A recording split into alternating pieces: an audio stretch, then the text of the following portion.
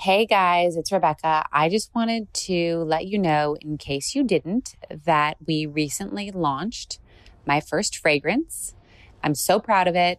I think the smell is amazing. I created it for you, for me, and it doesn't actually involve any compromises. It's vegan, sulfate and phthalate free, cruelty free. My goal was to create something that marked all your milestone moments, but that didn't compromise your and others' health. And it's environmentally friendly with sustainable packaging. So head over to my website, RebeccaMinkoff.com, and check out my first fragrance. Hi, everyone. Today's guest is Sarah Shadonix, the founder of Scout and Cellar. Can you believe this? She's gone from 2 million to 60 million in sales in 2 years. Her story is amazing. She is leading the clean wine movement, which, if you want to know what that is, take a listen. Well, first of all, I have to say this is not an advertisement, but I love my wine. But I was so excited to see you reach out. I'm with Sarah, the founder of Scout and Cellar, who is part of the clean wine movement, because I'm learning about this as I'm getting older and peering into and peeling back all the labels. And I'm like, oh my gosh, something I'm consuming all the time is not good for me. So thanks for joining me. Thanks for having me. I'm so excited to be here with you, Rebecca. Thank you. Yeah. So I'd love to start from the beginning of what got you excited about wine and then what made you launch full head into the entrepreneurial journey. Yeah, that's a great question. So I've always been kind of geeky about wine and a lot of things, but particularly wine. I grew up, my dad would drink wine at dinner, and so I was always kind of curious about it. And then when I got into law school, I would try to, find the cheapest bottle of wine I could that was yummy. And so it just kind of grew from there. And as a lawyer, I would take vacations with my husband and we'd go to places where wine was grown and made, and that would kind of be our thing. So it just became geekier and geekier about it. But I love wine not because of, the typical reasons people love wine. I love it because of how it was made, the story it has to tell. It's got like this beautiful history oftentimes to it. And I love all the parts of wine. But how did you get into it? Because you were a lawyer. I was a lawyer. Okay. So after my second daughter was born, I decided this was the time to pursue passion. So I went to my husband in postpartum state. I'm like, hey, honey, I think I'm going to go work in wine. He's like, okay, well, all right, we'll make it happen. So I quit my job and spent a year studying to become a sommelier. And where did you do that? I did it in Dallas. Okay. So took classes. I would taste at night with a group of somms in town, like at 11 o'clock at steakhouses. So I would nurse my daughter, who was 3 months old at the time, get in the car at 11 p.m., drive across town to taste wine with a bunch of young somms that working on the floors of steakhouses and just began to build knowledge that I didn't have. And then got a job in California for an e-commerce company and really began to pursue this passion to work in wine. But while all that's going on, while I'm living my dream, I'm waking up in the morning with a headache. But most people think that's normal, right? Oh, I must be hungover, right? That's such a great question. And I thought that at first. I was like, okay, I gotta be a little more responsible. I mean, I work out, I eat right, I take care of myself as best as I can until sometimes, you gotta have a Cheeto every now and then. But yeah, so I just drank a lot less. And I would still wake up with headaches. And this went on for a year. And I had to figure out what was going on because I began to regret my decision to leave my legal career, which I really liked. And I began to resent wine. And I would dread having to drink it for work. And so, like any good lawyer, I spent a lot of time researching what was going on. I talked to grape growers and winemakers and read advisory opinions and regulations and what you're allowed and not allowed to put in wine. And what I learned is that lurking in all of our bottles, whether $5 or $500, were hundreds of synthetic pesticides, gobs of added sugar or sweetener, dozens of added synthetic chemicals. And it's all that junk that was making me feel like junk. That's so disgusting. So I started Scout and Cellar to share what I found. Because, even if I wanted to know what was in my wine, like you, I thought it was just grapes. Right. Even though I'd been to hundreds of wineries around the world. And I'm like, when on the wine tour are they adding the, skull and crossbones stuff, right? And there's no ingredient label. So you can't really know what's in your wine. Why isn't there an ingredient label? Because wine is governed by the TTB, not the FDA. And TTB doesn't require an ingredient label. And we could have a whole nother podcast on that. Okay. But we won't do that. Okay. Why do people even put those chemicals and all these things in wine to begin with? It almost seems like there's no point. That's a great question. I'm glad you asked it. So let's start in the vineyard. Okay. So I don't know if you've ever gardened, but if sometimes if you try to garden without bad stuff, your stuff gets eaten by the bugs or, so inclusion of pesticides, insecticides, herbicides protects the investment in the crop, right? And then also it increases yields. So our clean crafted farmer, a guy or girl that's farming regeneratively will get 1 to 2 tons an acre. And if someone that farms more conventionally could get 8 to 10 tons an acre. Wow. More grapes to sell, more profit, more ROI in your land. Then turning to the cellar, the addition of these chemicals does a number of things. It makes the product taste the same year after year, potentially. You order a McDonald's burger, not that you eat McDonald's, but if you were, every single place would taste the same. Yep. Whereas wine is an agricultural product. It's supposed to taste different year after year, but sometimes that's hard. It's not as marketable. Right. So they do it to homogenize it. They do it to protect against things that can happen during fermentation, which is a wild process. They do it to make it taste a certain way, sweeter, more richer. They darken the color, just make it be more commercially acceptable. So that's why people would add. And so what our guys do is really risky.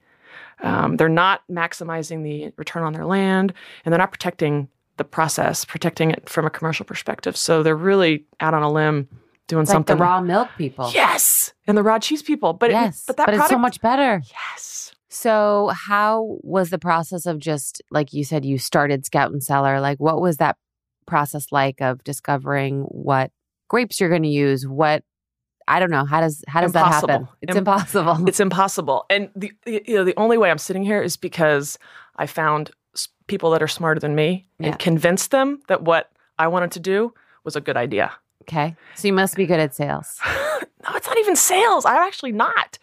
I just cast a crazy vision and recruited people. I'm a team builder. I've always loved team sports. Like I was able to inspire people to feel the same way I did about this opportunity, about clean crafted. Right.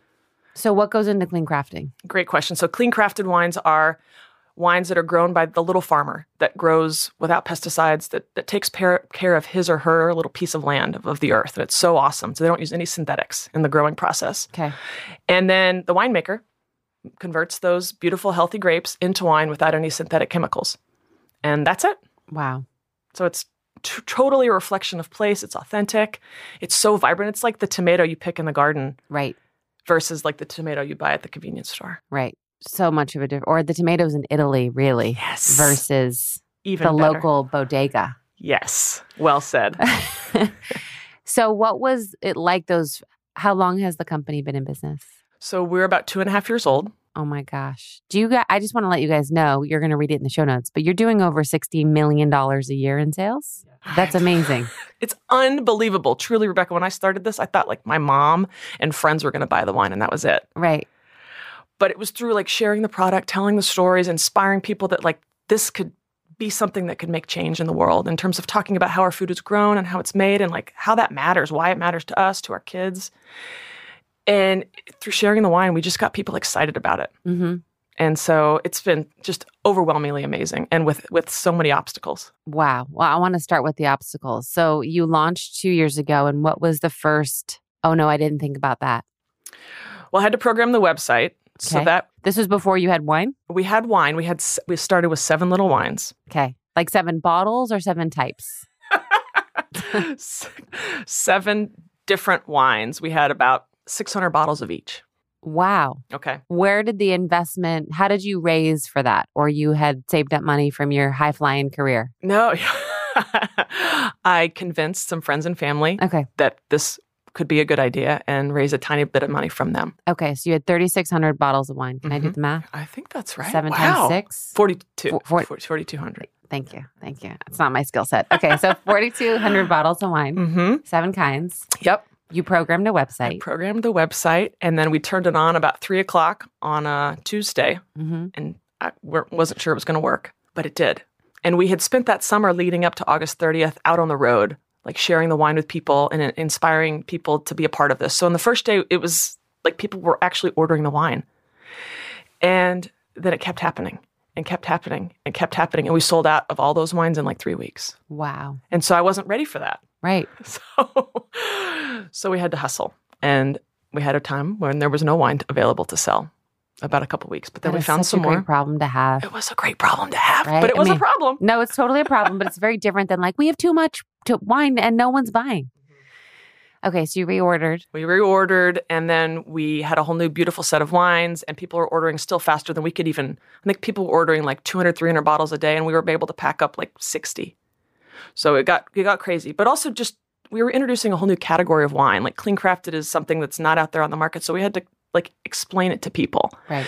Tell people about the farmers. And so that was really hard too. So when I go to the wine store now and I see clean or sustainable, does that still have chemicals? It could. It could. Yeah, that's one of the biggest distinctions for us is we test the final product to make sure it's totally free from all the synthetics, whereas other standards don't do that. They just look at maybe how it was made, how it was grown, but they don't test the final product. Gotcha. So you're the only woman doing this? Yes. Wow. So I want to know what the ride from 2 million to 60 million feels like in 2 years. Bumpy, tired, like exhausting, thrilling, and truly unbelievable. We've moved 5 times, different facilities because we keep outgrowing them. We went from 1.5 employees to almost 100. And so all the things that come with that, it's been amazing. But then as we grow, continuing to communicate what Clean Crafted is and spread the message throughout website crashes and broken bottles and distribution issues as it relates to alcohol and the laws associated with that. I mean, just all the crazy bumps. But now I have an office as opposed to like working out in the pit with all my team. And so it's now we feel like a real company and we're actually set up to continue to do good in the world, which is what our goal is. Wow. So I'm sure you've been approached a lot to get bought. We've had some discussions with people. Yeah. And is this something that you're like, this is my baby, I want to see it grow? Or if the right opportunity presented itself? We're so focused on Clean Crafted, and it's just not to the point where we're ready to do anything else with it. I mean, we have so much more work to do with Clean Crafted, with working with the farmers and with spreading, the story around the country. So yeah, we're really good where we are now. And have you felt launching a business after having a 3-month-old a tug on where your time is? 100% of the time. What's that like? It's guilt-inducing. You miss moments. I mean, you go through the same thing. You miss moments. But it's been so amazing to do this and have my kids be a part of it. They've packed orders in the warehouse. They've come to we had our first national sales conference last month, and they came and saw the impact that we're having. They've been out to the vineyards with me, and they've talked to the growers and walked in the rows. And so to get to serve as an example for them and what doing crazy shit with taking risk, how it can work out if you get other people to join you, it's been really the best part. Yeah. What would you say the magic is in getting people to join you? Because like a lot of our listeners are just launching something or trying to raise money and they struggle with getting people on board to their cause. Mm-hmm. How did you do that? By casting a vision that they buy into and that they see that they can achieve success alongside of you. That's the big thing. That if you can inspire, for us, if I've been able to inspire others to feel like they can be successful alongside of us, that's been the key. Yeah. What would you say the hardest thing you've encountered to date, well, I guess in the last 2 years has been? I would say starting a new category. Okay. You say Clean Crafted and people are like, what's that? And like clean wine? Like, what is that? So having to explain it and then try to position it in the market has been really hard. Yeah. And how did you get your foot in the door of the market? Like, I feel I have a friend who has a gin company, Pomp and Whimsy. Oh, cool. And she's like, it's a boys club, and so she actually started a female, spirits collective of like women. Cool. Yeah. But I mean, how did you get your foot in the door? Our go-to-market strategy was different. Okay. Because we looked at who bought wine and why they bought wine. It's primarily women. Mm-hmm. We're the primary buyers of wine, and we buy wine based on 3 things: what our friends are drinking, the story behind the wine, and the label. I was just about to say, it's got to be the label, mm-hmm. right? If it's pretty. Yep, we love that. Isn't right? that stupid? No, it's not stupid because there's too much choice. What else are you going to rely upon? You're right. Okay. Oh, fine. And so we considered those things, and we also considered the fact that when I started the company, like 1.5% of the $70 billion in wine was sold online. And so we thought, well, let's take advantage of this online space. Okay, we're all Amazon priming, right? And then consider how people buy wine and who buys wine. That caused us to launch into the social selling space. So we have a network of thousands of consultants that tell our story, that tell our farmers' story. And so that has been the key to our growth, truly, is we've empowered others to achieve their own success through Clean Crafted. So they're almost like ambassadors. Exactly. But they're selling. Yeah, they're sharing our story. Right. Yep, exactly. And how did you reach all these people and get them to share your story correctly? Because I feel like if you get a bad egg, yep. then they're like, I'm not going to buy from that person. And that happens. Right. So what we do is we do our best to train and educate and share with our consultants and give them tools and resources so they can tell the story right. And also they tell the story in a way that's personal to them.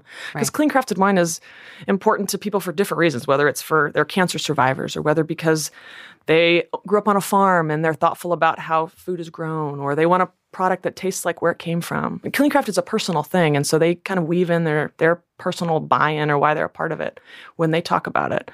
And so we just do our best, and then we try to correct with love if needed. So how would you say, like, when you go from 2 people to over 100, I find that the people managing piece has always been the hardest for me, right? What would you say your tricks or tips have been that have enabled you to grow a team fast? Because I also feel like when we had our growth phase be fast, it was kind of like, I don't have time to train you, just get on board. But then that has its own issues. Yeah, no, but that's totally what happens in the reality. You have to fill seats, right?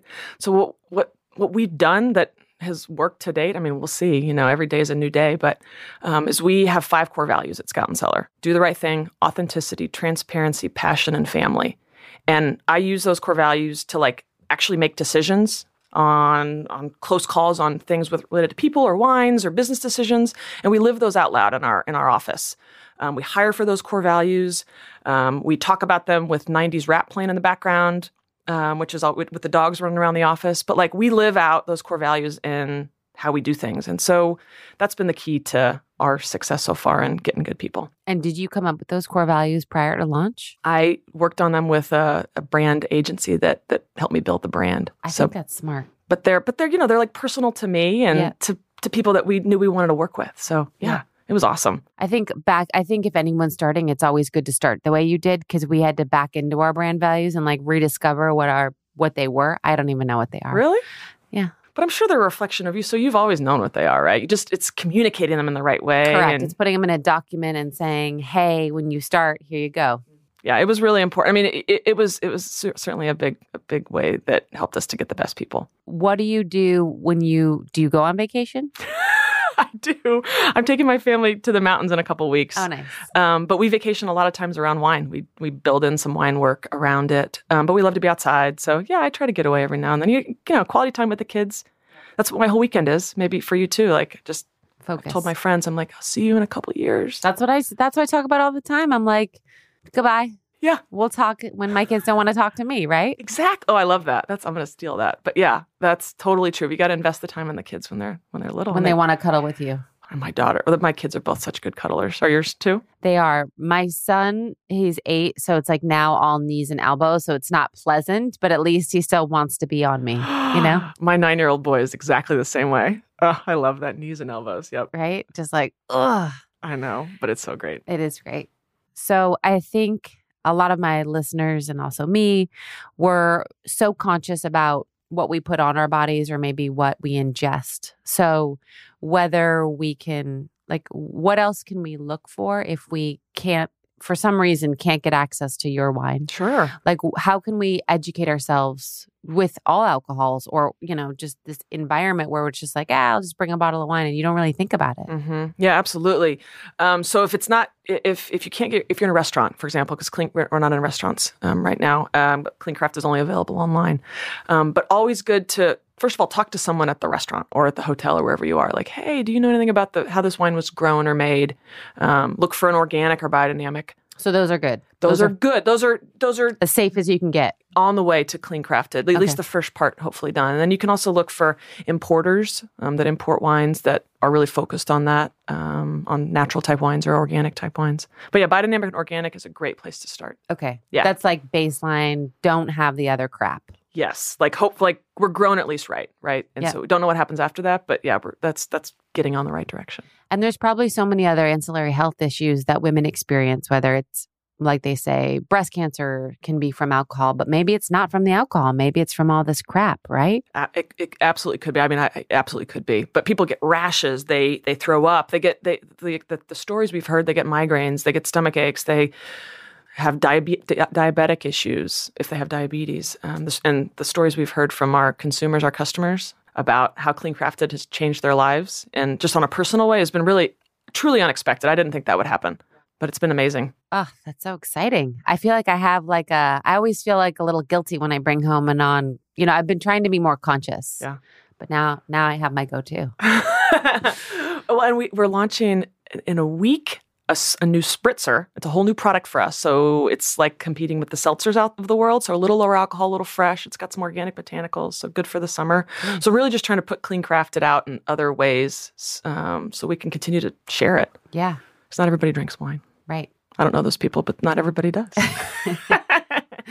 They're missing out. I know. So I ask 2 questions of everyone who comes on this podcast. It can be funny or not, but what is something we'd be surprised to know about you? Well, you might not be so surprised because you're seeing me right now, but for someone who's a lawyer and a sommelier, I kind of push the boundaries in terms of what I like to wear and listen to. So I'm a total sneaker geek.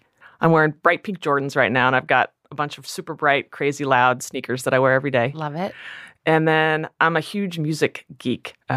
We do music trivia in the office, and I can name a lot of crazy music. And so if 90s rap's not playing, like something else crazy and funky's playing. So, nice. Yeah. And you dance to it too? I'm a terrible dancer. Okay. But I love to dance. Okay. And sing, even though I'm horrible at that too. I'm the worst. But it's fun. Yeah. I sound like Yoko Ono when I sing. It's like that high. Like I don't have a low tone. It's just like, it's bad. That's great. But it's good to sing with your kids too. Like my daughter loves to sing and I'm like, you got so much heart there, baby. That's all that matters. Exactly. What would you like to leave as like a great piece of advice either you've learned through this journey or that someone gave you that you were like, this is a keeper? So my dad's mentor, my dad's my hero. My dad's mentor told him something that he shared with me like 15 years ago, and it's truly stuck with me. And it's this: success is only possible if others want you to be successful. And so I've kind of considered that, and I kind of talked about it earlier, like by empowering others to achieve their own success alongside of you, then at the end, you're all at the finish line and you've all won, and you get to celebrate success together. So that's Love that. Yeah. That's awesome. Thank you. I'm so glad to have been here and get to talk to you about this. This has been wonderful. Yeah, it's awesome. So where do we go? Yeah. Thanks for asking that. ScoutandCellar.com. Okay. All of our wines are available there, as well as our spritzer in a couple weeks. And then we're launching this whole new thing called a mixable that's like a lower alcohol, lower calorie spirit in April. It's called Wilderness Road. Awesome. And the spritzer is Epic Pursuit. And all of our wines are at ScoutandCellar.com. Awesome. Thank you. Thanks for having me. That was Sarah Shadonix, the founder of Scout and Cellar. Definitely head to her website to buy her wine. I can't wait to try it. And I hope you were inspired by her story today.